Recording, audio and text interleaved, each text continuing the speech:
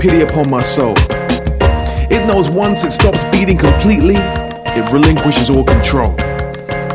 And my soul is now angry at my conscience, because someone has to account for all my wrong steps and my nonsense.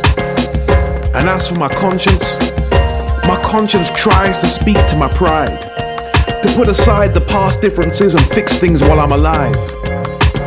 So I guess my pride now has to apologize to my heart, to shine a light with a candle, or remain alone in the dark.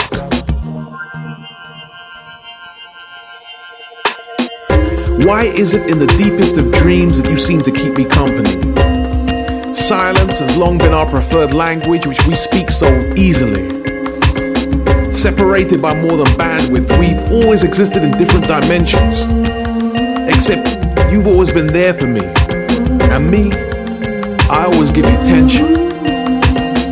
That's why you're highly strung, and you're ready to cut me loose. But just before the final link gets broken, I come running back to you.